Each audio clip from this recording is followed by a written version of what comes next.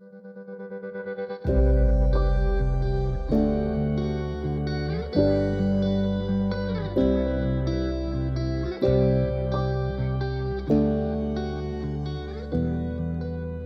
back once again to the Grief Observed podcast. I am your host, Brad Morrell. And if you want to be on the podcast, just send me an email at griefobservedpodcast@gmail.com or find me on our Facebook page, and we'll try to get you on the show as soon as possible. Again, I've had a lot of people stepping up lately, and I have been overloaded doing 3 or 4 interviews 2 times a week, and that's in addition to my normal job of therapy. So just send me an email and we will try to get you on as soon as possible. My guest today is Jason. He is a therapist and he wants to speak to us a little bit about loss in his life and how he's found some ways to help others through his own grief. So I will bring him on without further delay. Jason, thanks for joining me. How are you doing? I'm doing better every day. Awesome, awesome. Thanks, thanks, thanks for having me, Brad. Yeah. I appreciate you being here and look for your wisdom and knowledge and just just hearing thoughts on your grief journey. So Excellent. why don't you first tell us a little bit about who you are? So I am Jason. I live in Utah and been born and raised here. By trade, I'm a clinical therapist, and I have we'll get into my family situation, but I have a passion to help people and be able to find their best self, and that's what I love to do, and that's what I'm passionate about. That is awesome. That is awesome. So how long have you been a clinical therapist? So I've been a clinical therapist for 16 years. 16 years. Okay. Well, you've got me beat. I started this a little bit later in life. I've been doing it for probably about 6 years at this point, and I absolutely love it. And you're talking about calling. I guess I've always been called to do this, but I didn't get the wake up call till later in life. So I'm glad I answered the call because it's truly a blessing to help others. So hmm so yeah, we'll just dig right in. Any particular loss, or have you had multiple losses in life that you want to speak of? Man, I believe like when you go through a grief, it's like your calling, and I feel like if you're not teaching people or sharing your experiences, I think you're not fully embracing that experience because every time I share about my experiences, I feel like I grow. I feel like I learned how far I've come and how far I've progressed. So, um, my experience with grief is I lost my wife to stage 4 colon cancer. Mm, I lost my mother about a year ago to brain cancer. And then another loss that I've experienced in my life when me and my wife were trying to get pregnant, um, we were faced with a difficult decision where our baby was had a life altering diagnosis where it was called anencephaly, where the brain does or the skull doesn't fully develop and the brain develops outside of the head, and we had to make a really difficult decision whether to have the baby early or go full term and risk complications. And obviously, at 18 weeks, we chose to have the baby early, and our sweet baby Hugh didn't make it. So, mm. really, in this last 5 years, as we've been so exposed to grief and in all different aspects. And it's been so exhausting mentally, physically, emotionally. But I've learned a lot, and I've learned through my own experiences and talking to people about how they've got through it and what they've learned through the process. And my experience is a gift, and I feel like sharing it helps more people, and inside it helps me move forward in my life. Yeah, Those are three major losses, a spouse, a mom, and a child. And, I get the pleasure of looking at your smiling face on here. Everybody else will just have to know that good looking guy, but you look fairly young. I don't know. How old are you, Jason, if I may ask? I'm I'm 40, 40. I'll be 47 this year. Okay, so we're right at the same age. I'll be 49 this year.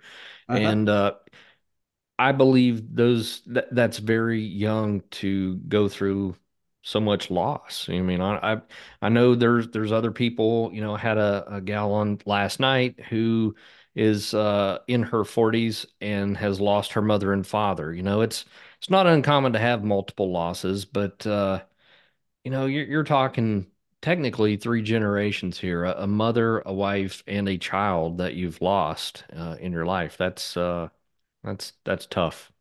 Yeah, yeah, it's in every aspect, there's so many challenges and different views that I learned through the process and had to deal with. So it's it's really like stretched me to be able to grow through this. And I say grow through this because we can really sit in our grief and feel like we're waiting it out. And I feel like a lot of people get stuck because they can't progress and they move forward. But some of the things that I've done, and I think I've learned this from clients doing really difficult emotional things, is kind of lean into it to where it's a little bit uncomfortable, and then I can step back. And Mm. then next time I go and feel emotions, I go a little bit farther and then I step back. So I'm building this almost grief tolerance over time, and I'm growing because I can now feel this much emotion. And hopefully within a year, I'm feeling a little bit more, and I feel like I'm growing through this. Yeah, and that sounds a lot like a little bit like exposure therapy. That's we're Yeah, just going to yeah. keep stepping it up. I always use the example. I'm terrified of snakes. I hate snakes, and I live on a farm, so there's a lot of snakes around here. But if somebody came into my office and they're terrified of snakes, I first may just have them say the word snake. The next step, maybe write down the word snake. The S looks like a snake. That's creepy in itself. Next, here's a picture of a snake. Next, let's touch this snake skin. It's not even attached to a snake. Let's touch the snake skin, maybe a snake skin boot or something.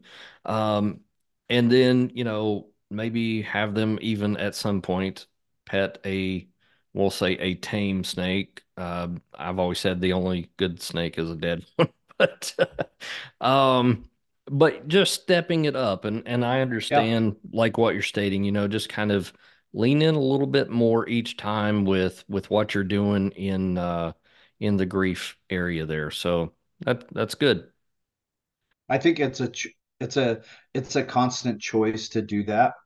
And I don't want anybody listening to be like, man, it was easy for Jason. It's not easy. It's waking up and be like, oh my gosh, I feel awful today. Mm, And being like, okay, what am I going to do with this? And creating a mantra for yourself, or being like, okay, it's not going to last.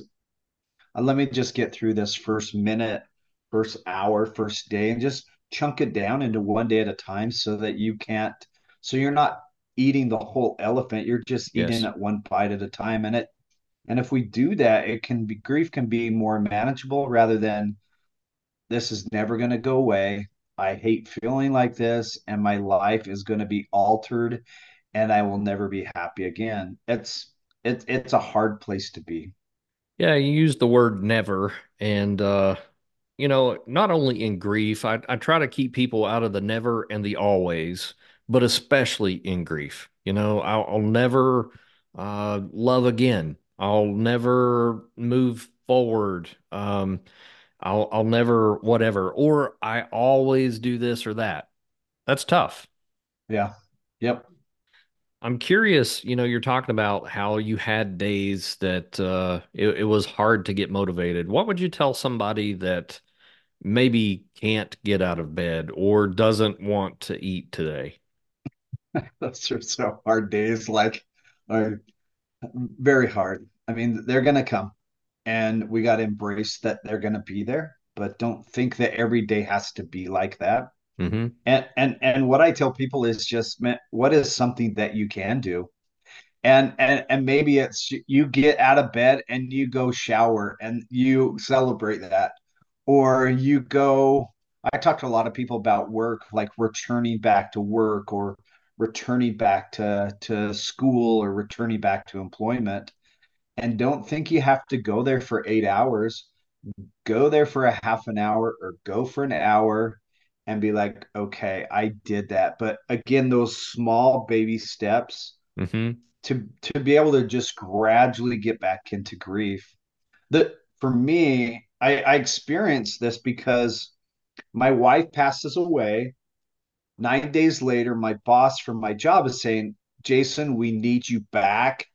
When are you coming back? And I have all this pressure on my shoulders to return and help clients and help my work, but going back so quickly was so emotionally overwhelming, and it put so much strain on my shoulders Mm. that I feel like I carried it home to my kids. And and point is, I would show up, and my kid, my oldest kid, he would look at me, and one time he said, Jason, or he would say dad. He doesn't call me Jason. he goes, Dad, you come home angry every day. And I was Mm. like, oh my gosh, I'm trying so hard to, and I say, put on this mask of emotions, that mask of masculinity. And I was trying to protect them from what I was feeling, but I wasn't doing a very good job. So you're you try to step back as quickly as you can and resume your life, but you need some time to work on you. Mm. You need some time to process those emotions, and you need some time to just very gradually step back into it so you don't overwhelm yourself, or you don't just shut down and close off and be like, all right, I'm going to pretend that nobody knows I'm struggling. I got to put on this stoic mask or this all these masks we wear to protect us and protect people. And a news flash, like, people see through that, and people will see that, whether it be your kids, your coworkers, or people that are at your church, they'll notice a difference when you are struggling. And so that's why I say, let's be intentional with returning or dealing with those emotions step by step, one day at a time, and include people in your process. Yeah, how did you handle that pressure to, and I put it in quotations, be strong for others? Like you're going through your own thing, and yet you have kids at home, that they lost a mom, you lost a wife. How did you handle that pressure? I didn't handle it very good. Okay, that's fair.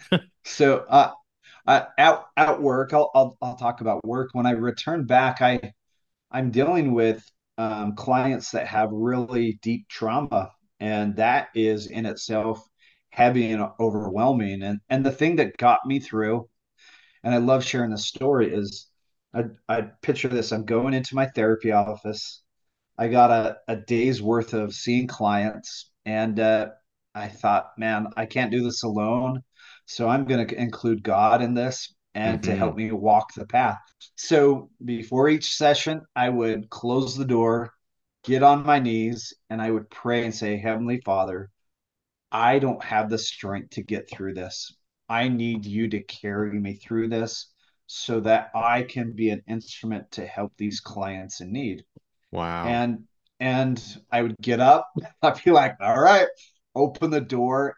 And it was amazing to be able to have God carry me through saying what I needed to say to these families and clients. And and and it was amazing experience to just heavily rely on the Lord to carry me through, even though I wasn't in a space to carry through. Mm. And And one particular experience I had working with a girl, I remember there was a pause in a conversation, and I looked at her and I said, "Wow, you have some really deep trauma that you've never told anybody before." And she looks at me and she twists her head and she goes, "Oh, wow, Jason, you are really good at your job. How did you know that?" And I think back, I didn't know that, but God knew that, and He told me to say that to help this girl heal and get through this really deep trauma that she experienced. And I feel like without God, I would have been a mess returning back to work. So that was super helpful on a work. But let me transition to at home. Like my kids saw through that. I would try to numb out or just check out or scroll or just watch TV, and I feel like I wasn't emotionally available and present for my kids, and for good reason. I'm struggling, they're struggling, and it's like, how do we get through this? Um, so this went on, Brad. This went on for 9 months of just doing this day after day, and I got so um, it was just too heavy. And Mm. I remember being at work, and I said, I can't do this anymore. This is too much. I can't pretend, and I can't hide who what my emotions are feeling. So actually what I did is I took a lunch break. I went to a church parking lot, pulled out my phone, and I said, I'm going to reach out to people in my family, my friend group, my church group, and my neighborhood. And I sent them a text that said, I'm not doing very well. Can you come to my house? And I would love to share how I'm struggling, what I need help with. Mm. And I sent it, and I was like, okay, we'll see where this goes. And later that night at 7 o'clock, I get a knock at the door, and then I realize, oh no, I'm going to have to share. And for a male that is trying to be stoic, I'm like, oh no, I actually gotta do what I told people I wanted to. So they came in, they sat in my living room, and and I call like this intervention Yeah. where I sat down and I finally gave myself permission to take off my mask, and I began to open up and share with people how I was feeling, what I was feeling. And up until that point, I had people in my life that were there to help me, Brad. But by not being honest and authentic and vulnerable, they didn't know how to help me. Mm. And as soon as I was vulnerable, it gave them permission to step into my circle, and then they could say and they could act what they needed to do to help support me. And I felt like this is so big for people because we feel so isolated and alone. But if we can invite people into our circle, I feel like the opposite of grief is connection. So connecting with God, connecting with our friends and family to help us walk this path. Yeah, that is awesome. You used the word vulnerable, and I once had a guy in my office, and I said, "Thank you for being vulnerable," and that didn't go over well. And I don't know if it's just that masculine mentality that men have so often, but I said, "Okay, thanks for being transparent."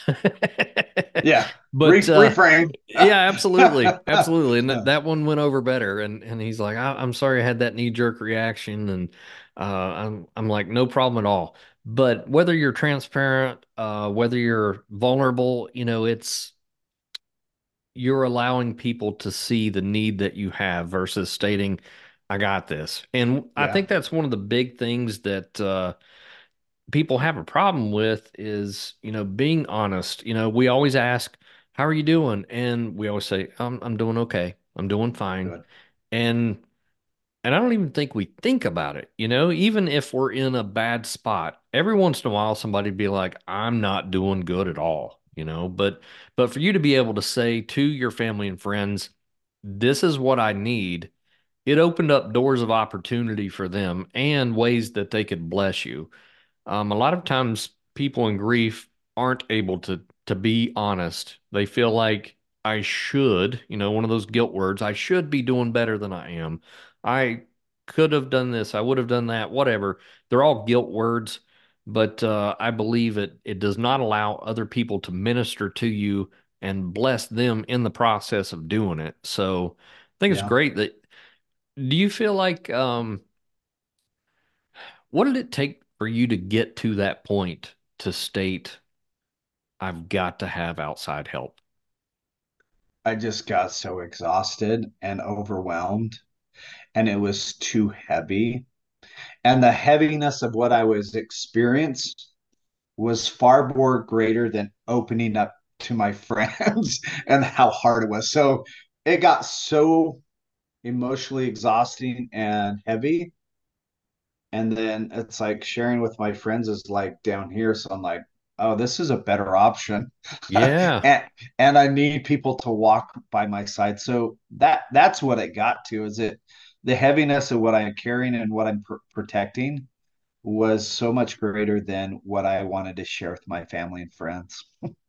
I've shared it on this podcast before, but I'm going to pull it up again because I'll butcher it if I don't. But there's a Tony Robbins quote I absolutely love. He says, "Change happens when the pain of staying the same is greater than the pain of change." I don't Yeah. think there's anything that could be any truer than that. It's we don't move until we're uncomfortable enough to where it hurts, right? Yep. And it sounds Yep. like you were at that point with grief. Yeah. Yeah. And during this process, I call it my healing team because up until the point of struggling and then inviting people, I felt alone, and this team rallied around me to kind of give me hope again. Mm, And what was really cool, Brad, in this process, and we're talking about being authentic, is I created what I call the healing team, but we said, who wants to be the captain of my ship? And mm, my sister-in-law steps up. She goes, I'll be the captain. But what we did in this group is we identified ways that people could step up and help me when things are overwhelming and so difficult to deal with. And then we came up with a code word. So when I get so emotionally exhausted, triggered, or so stressed out, I could text one word to my team captain, and my team captain could send it out to the team. And mm. all of a sudden, on hard days, my team starts going into action to help take off the stressors of my life. Like Wow. my my my my parents were in charge of my laundry. So they would come over and they'd start doing my laundry. Someone would take my kids out and start hanging out with them and doing fun stuff with them. Someone would take me to lunch. Someone would start bringing in dinners to kind of take off the load and allow me to breathe until I was in a spot to say, hey, I'm okay, mom. I can do my laundry now. So Yeah. I'm going to take that back. Or hey, I'm good with casseroles and feeding my kids. I can take care of that until I can feel like I'm ready to take those roles on. And that whole process of creating a team was life changing. And ever since then, I haven't felt alone. And again, I'm empowered by saying one word, which was help. Yeah. That was my code word. And then it gave me strength to be able to say, I can do this. I don't have to feel so alone. And that was, again, that was one of the things in my life that made it so powerful and helpful, is to invite people into my team, Hmm. and we're walking this journey together. It's like in my mind I see people linking arms with me, and I don't have the strength, but it's kind of like God is like walking by our sides and just carrying us through until we are in that spot to be able to move forward in our lives. Yeah, I've built teams and things like that before, and I like that idea in grief for sure. I also like your theme of the ship. I was a sailor and but you've told me who your captain was. I'm curious who the cruise director was. Who was the fun person for you? That was my buddy Okay. that I've had for 40 years, and he Okay. know he knows how to make me laugh and how to bring up old memories and just make me laugh. So I think that's probably something that's overlooked so often. And I like the way that you did it. That's great. yeah, life changing. Yeah, yeah. And again, I always say maybe I don't maybe people don't have a team as big as mine, but I would encourage you start somewhere. Start by inviting one person in or two people in to kind of share that heaviness with it. And whether it be God and whether it be my neighbor or a coworker, start there so that you can feel supported through the process. Um, Yeah. and then start building out from there. That's a good starting point to building your own team. Hmm. So knowing you're a believer, I'm curious if you had any changes in that in your belief at all, not in your belief of God, but did you feel his presence stronger after any of your losses, or were there times of weakness where you felt like, where are you, God? I think I was the second where I was angry and upset Okay.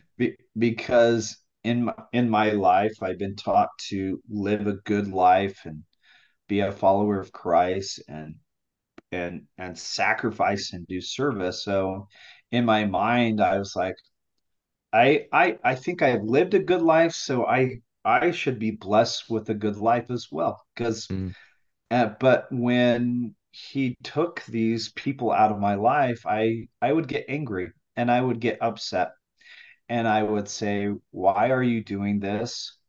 How could you break up our family?" And when those losses came, Brett, I would ask why questions a lot. mm, And and if you think of like a little child that says why questions aren't fulfilling.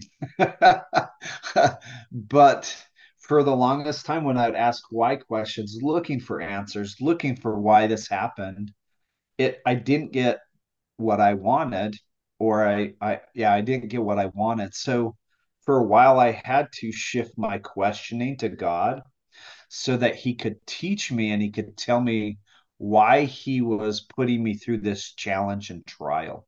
So, so a better question's like, where can I turn for peace? Who do I need to talk to? What do I need to learn? More proactive, so you activate the brain and you begin going looking for answers rather than why are you doing this? This isn't fair. Like it's okay. And I will say this, it's okay to be angry at God. He loves you unconditionally and he will help you. So be angry at God. But he's not going to leave you. He's going to listen to you and he's going to allow you to go through this and help you through the process. yeah, I recently heard the acronym of why, and they used the W as who, but I would kind of change it to who or what. Who or what helped you, or hurt you rather? Who or what helped you, and who or what healed you?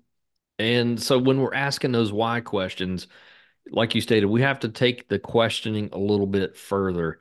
And that does certainly activate the brain more than why will lead you to nowhere. A lot Yeah. of times why there are no whys sometimes, right? It will lead you to more questioning, but questioning or maybe questions that can't be answered. So, asking yourselves questions that can have a valid answer, I think is good. Yep. Um, so, well, I'm happy for your honesty that you state, yeah, I was mad at God. And I think a lot of people would state that, no matter how strong their belief was or is in God. Um, I think, that's just the honest answer that yes, I'm upset and I don't understand. Yeah. Yeah. Especially like you stated, I try to live a good life, and this is what I get. But it kind of leans into the fact that, we all are going to die. It's the rain falls on the just and the unjust, right? And it's something that we're all going to experience, um, unless Jesus comes back quickly. And Yeah. and to be honest, I'm kind of praying for that. It's I'm happy with life, but wow, it's as a believer, we know there's something way greater ahead of us. Tell me a little bit more. You had mentioned you've done something with your kids after loss that you wanted to continue to help others, but kind of get your kids involved. Tell me more about what you've got going on, Jason. So after the intervention, I said, I need to step away from work. So I quit being a therapist for a period of time. And because I wanted to reconnect with my kids, I wanted to be a dad again. And I wanted to make some memories that were going to be lasting. Because the memories of my wife going through cancer and death is not fulfilling and it was keeping us stuck. So I stepped away and I began making memories with my kids. And one thing that we did is we create a grief bucket list of things that we wanted to do. Sat down at the kitchen table, crafted a bucket list of things that we were going to do that summer. And one of the biggest things on there was we were big on service. And what we know from reading in the scriptures that even when Christ was going through the hardest time of his life, the Roman soldiers came, took him, and Peter cut off his ear, but he healed him in that moment of one of the hardest moments of his life. So as I was reading this, I was like, we need to do some service. So we created on the bucket list was a lemonade stand.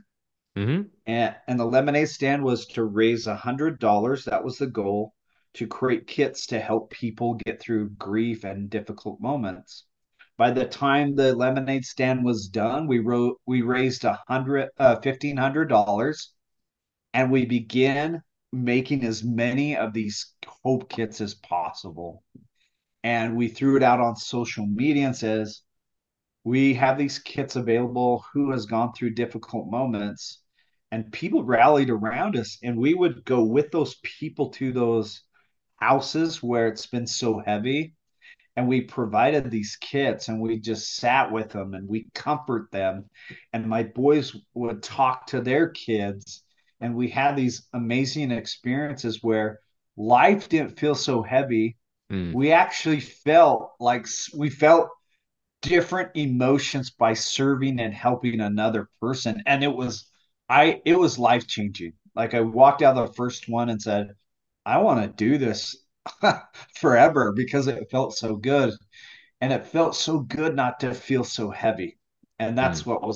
that's what's so great about service. And we began just delivering these hope kits, and then through the process there was a lady in Virginia that said, hey, I want a hope kit. And so we designed a box that we could ship out to people, and we sent it out to Virginia, and she loved it. It was life changing. And I think what I was trying to teach my boys is when you go through a hard time of your life, we don't shut down, we don't isolate, but we can grow from this and we can get closer and we can find joy again. And I one of my boys caught the vision because he came to me, Brad, and he said, hey, Dad, let's send a box to all 50 states. Nice, nice. And I was like, I don't have time for this. Like, but I didn't want to take away from his faith and what he wanted to do. So we began starting to ship them out to different states to help people in that process. And about a year ago, last year, we delivered our last box to Delaware, and now we're able to serve and help people. And every time we're going through hard moments of our life or it gets heavy, we always think we need to share a hope kit. We need to go and deliver that to people because that takes the pain out. That gives us an emotional timeout. so we don't have to feel the pain. Hmm.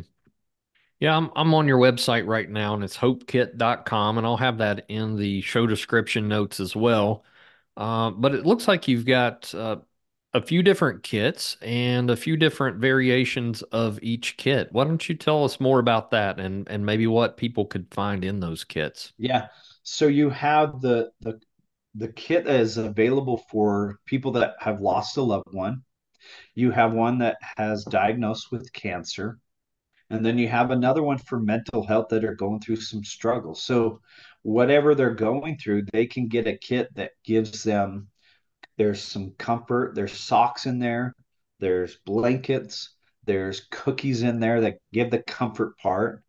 But also we've written children's book that help you remember that loved one or help you understand cancer. And it's connected with the keychain that reminds you of that book and your experience. And then it also gives you, I think I said fuzzy socks. It gives you a deck of support cards. And I think this is one of my favorite things is people don't know what to say to you when you get diagnosed with cancer or when you lost a loved one. So what we've done is created these cards that will tell you exactly what to say and Hmm. how to support them. And these are things I've said to my clients. These are things I've gathered from other widows, and what have said to me that helped me the most.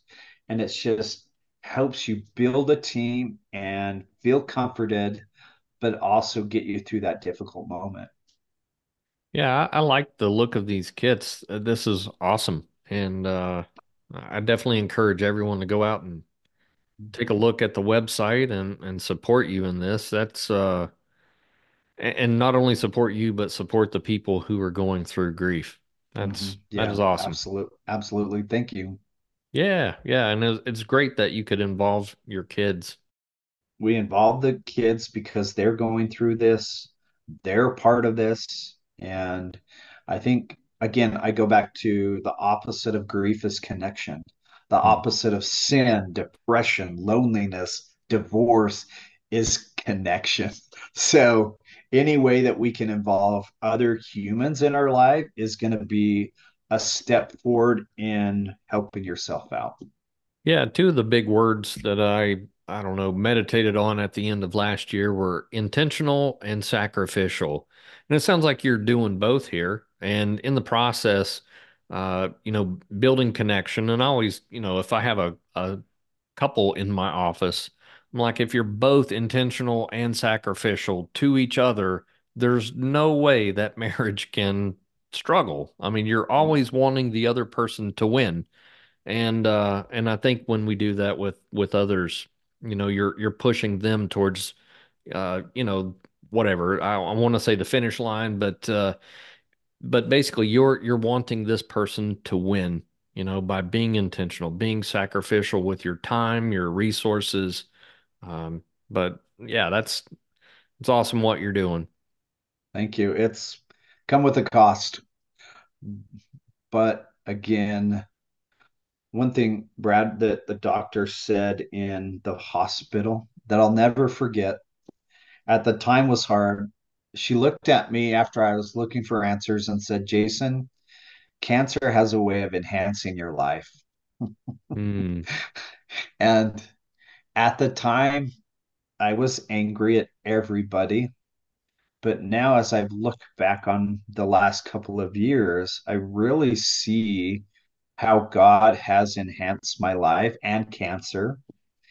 And it's like, oh, I'm starting to understand why I'm walking this path, being able to meet some incredible people that I wouldn't have any other ways, being able to share my story or connect with so many people. And it's like, I think I'm kind of starting to understand why I'm walking this trial and why this is helping me become my best self and my family. Hmm. You and your wife now have both lost spouses. How Uh-huh. does that work in your home now? Like, is there, I don't know. I'll throw that out and let you just kind of run with it. What are your thoughts It on both of you having lost a spouse before? it is been an amazing experience. And I think one thing that we really bonded on was both of our spouses lost their battle of cancer. And I think that's important in our lives. And it's you shouldn't forget about them. And also, I have two little boys that are still want to honor their mother. So, a couple things that we've done is we continue to have pictures of our spouses in our life, and they're a part of our life. We feel like they're an extension of our family now. Yeah.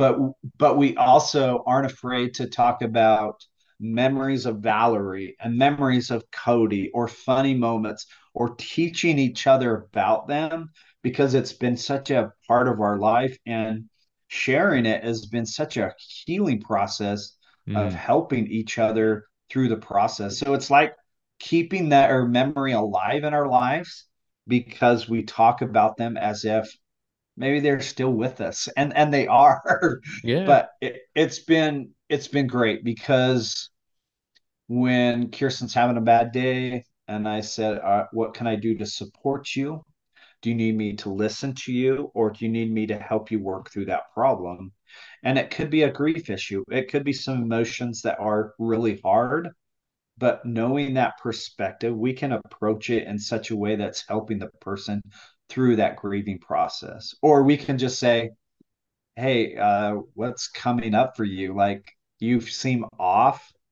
And it opens the dialogue of, oh, this is the death anniversary. This is the day I did this.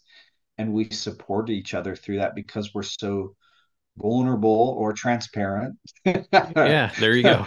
with this. Because if not, um, it it causes, if I don't honor Cody, then I don't think I'm respecting the relationship with my wife, and Mm. vice versa. And it's been such a healing process to be able to have this open dialogue. Do you feel like that would be different if you didn't have kids? Like you would maybe suppress more of that thought process of a deceased spouse? Um,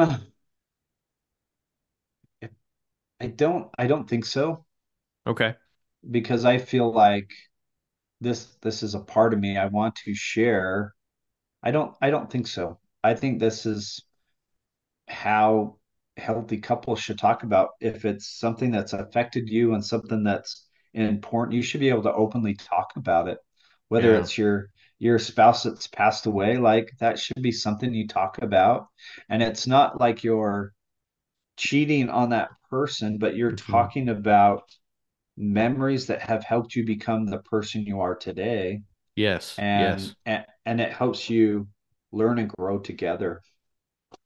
Yeah. I think that is a healthy way. Everything we are a product of our past. Everything that we've eaten, everything that we've touched, every conversation we've had, it's all been uploaded into our brain and it makes us who we are.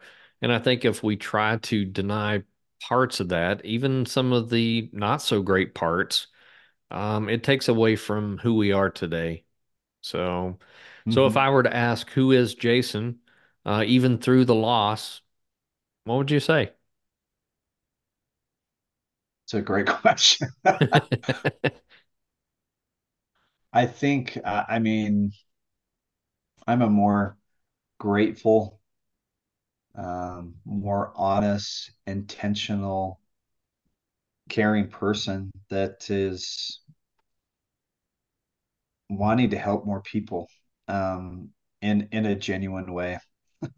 Because Mm, I walked the path, and now part of me, doing these podcasts and doing these posts on social media is just to help people understand that, so they don't have to walk down that path, or they can be like, oh, I'm going to do this so I don't have to feel that way. So that's who I am. mm. Do you feel like any of the losses affected your sense of identity in the beginning or no?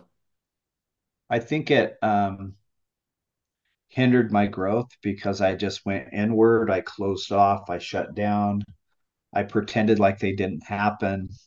Mm, But the more I'm open and talk about them, and process those emotions is the more that I become the person that I'm meant to be. Mm-hmm.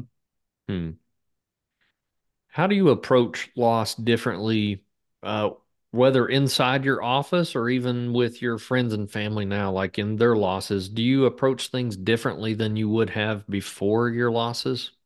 Yeah, yeah. Um, yeah, yeah, I do it so much differently. So I don't approach people and say sorry for your loss. I Hmm. don't say, is there anything I can do to help you? I do exactly what helped me, and I approach them and I say, I'm just gonna sit here and listen. Mm. Or I come over their house and I just, hey, this seems like an ice cream day. Here you go. And I sit with them in their emotions and I stay consistent for them. I'm Mm. not like a one and done. Like I got a lot of people at church saying, "Hey, if there's anything I can do," and I knew what to say to kind of move them forward. But if there's people that are asking, "How are you really doing?" and sitting in the moment with them, then I know I can trust them and I can walk that path. So I sit with them. I spend extra time. I am intentional about my text messages because I want that person to feel like they're not alone. Mm. Yeah, I think so many people are attended to in that first week or two, and it's more of just a check box. Okay, well, I checked on them, and then people go back to their daily lives and never think of it again. If and then when you do see someone out in public, it's like, hey, how are you doing? Okay, and maybe you get that. I'm doing fine, and they're off to the races again. So again, you mentioned the word intentional, and being that way with your friends. I think when you go through a hard loss, it is easier to attend to people or to at least understand some of their feelings. We'll never know exactly how a person feels, but to know that this hurts. I recall whenever my one of my best friends passed away several years ago, and I made it. I was intentional about going by his mother's house once a month at the very least. She didn't live super close to me, but I wanted to make sure, how are you doing? Do you need anything? What can I be for you? But not just a one and done. And I think that's what we see so often in grief. And I think it hurts. I would almost rather have somebody not contact me at all That's as so true. opposed to just that, walk through a viewing line and throw that blanket, answer out that, hey, hope you're going to get through this, or, do you need anything, and just never see that person again. That's Yeah, hurtful. Very yeah, hurtful. very, very. Hmm. Are there any moments now where you still feel a deep connection, whether it's to uh, your wife, your mother, or even the child that you lost? Um, I think I feel connected to them every time I like do something to honor them. Mm-hmm. Um, I think for me, like I think of death anniversaries and hard days and birthdays, and for a while, um, I it was like some people are like embracing for this worst day ever. And for me, I celebrate them. Mm. And on those days, we bring out their favorite food and candy and drinks and watch Goonies with my kids, and we celebrate we celebrate those days because like they're still there. Yeah. And my boys can't wait for those days to happen, and we're like running to when's it going to happen. And on those days we honor them, we feel their presence because we're talking about them. And I don't shy away from those experiences because it helps keep their memory alive, and it helps me and the boys feel close to those loved ones. Even our baby that were lost, we still have those moments, or we still celebrate them and we feel their presence. And the more that we celebrate and honor them and do things in their honor or intentional, the more we feel them in our lives and we feel that they're still a part of our lives. Mm. Do you have any fear or anxiety about future loss? Um, I worry about it. I worry about losing someone close to me, Hmm. but I feel like through my experiences, I know what to do. Yeah. Like if I lost my brother, um, that would be extremely hard or difficult, or my kid. But I go back to the things that I've done to get me this far. I'll call back my healing team. I'll assemble the crew, and I'll start being intentional with how to walk the path. So for me, I'm not scared of death, because I know how to be able to help myself find joy Mm. again. Yeah. It will be hard, and I think what I'll do is I'll take more time off from work. I'll invite people in sooner so that they can help me through the process. So, and but my belief is I'll see them again, so that's really comforting as well.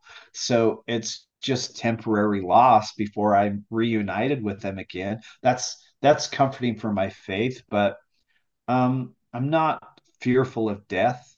Hmm. Um, it's sad, I'll cry, but I'm not fearful. Mm-mm.